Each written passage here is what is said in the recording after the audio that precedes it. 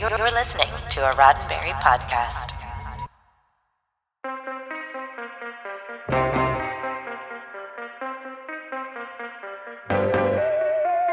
These days, the notion of Doctor Who as an entity playing out entirely in audio form is not new. Big Finish Productions has, over the past 22 years, produced more hours of Doctor Who in audio form than the BBC has ever made for television. But on this day in 1993, during the television show's post-cancellation wilderness years, it was news to British radio listeners who tuned in to hear one of the most popular combinations of cast and characters in Doctor Who history return for a new adventure. I'm Earl Green, and this is your SciFi5, 5 minutes of science fiction history for August 27th. Today in 1993, the made-for-radio Doctor Who story, The Paradise of Death, began a 5-week run on BBC Radio 5, reuniting 1970s cast members Jon Pertwee, Elizabeth Sladen, and Nicholas Courtney as the Doctor, Sarah Jane Smith, and Brigadier Lethbridge Stewart. And while these actors hadn't appeared together in Doctor Who for nearly 20 years, the return of that era of the show comes as no surprise when one considers the origins of The Paradise of Death.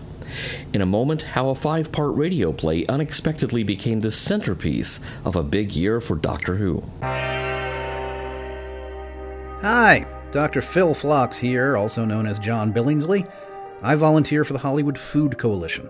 We serve terrific meals to the unhoused 7 nights a week. We assist 100 nonprofits with their food needs. We work with community partners to address food insecurity in Southern California. If you're in LA, come and volunteer with us at hofoco.org/volunteer, and any Federation credits you can spare go a long way. The Paradise of Death was originated as a BBC radio play to celebrate the 30th anniversary of Doctor Who. Some of the BBC's other plans to mark the Doctor's Big 3-0 had fallen through, including plans for a glossy direct-to-video multi-Doctor story titled In the Dark Dimension, which got as far as the pre-production stage and the hiring of director Graham Harper, who directed very well-regarded episodes of the classic TV series in the 80s and would return to the director's chair during David Tennant's run in 2006.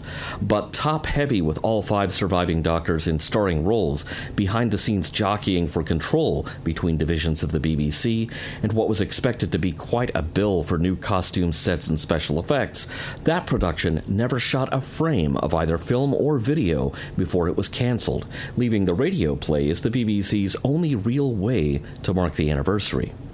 Barry Letts, who had been the showrunner of virtually Jon Pertwee's entire early 70s run as the Doctor, was asked to write and direct a story made for radio, and so it's only natural that he wrote the story for the cast members that had made his time on the show such a success.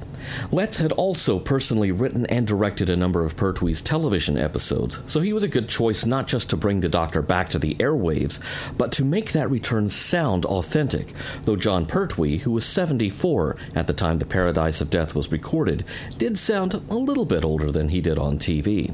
An all-star cast assembled to play the rest of the 5-part story's characters, including many actors with prior Doctor Who connections, such as Peter Miles, Maurice Denham, and Trevor Martin.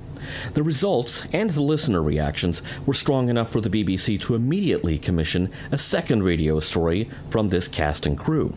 The Ghosts of N-Space was written and recorded the following year, though due to BBC Radio 5 going off the air, it wouldn't be broadcast until early 1996, just weeks before Jon Pertwee died. The Paradise of Death also has another footnote in Doctor Who history. Barry Letts wrote a novelization expanding on his own scripts, which turned out to be the last title released as part of the original long-running Target Books series of Doctor Who novelizations. But for 5 nights in 1993, just in time for the anniversary of Doctor Who's first broadcast, the Doctor was back in an adventure that, thanks to its cast and crew, harkened back to some of the show's glory years. This has been 5 minutes of science fiction history, your daily Sci-Fi 5 for August 27th. Sci-Fi 5 is produced by Roddenberry Entertainment, executive producer Rod Roddenberry.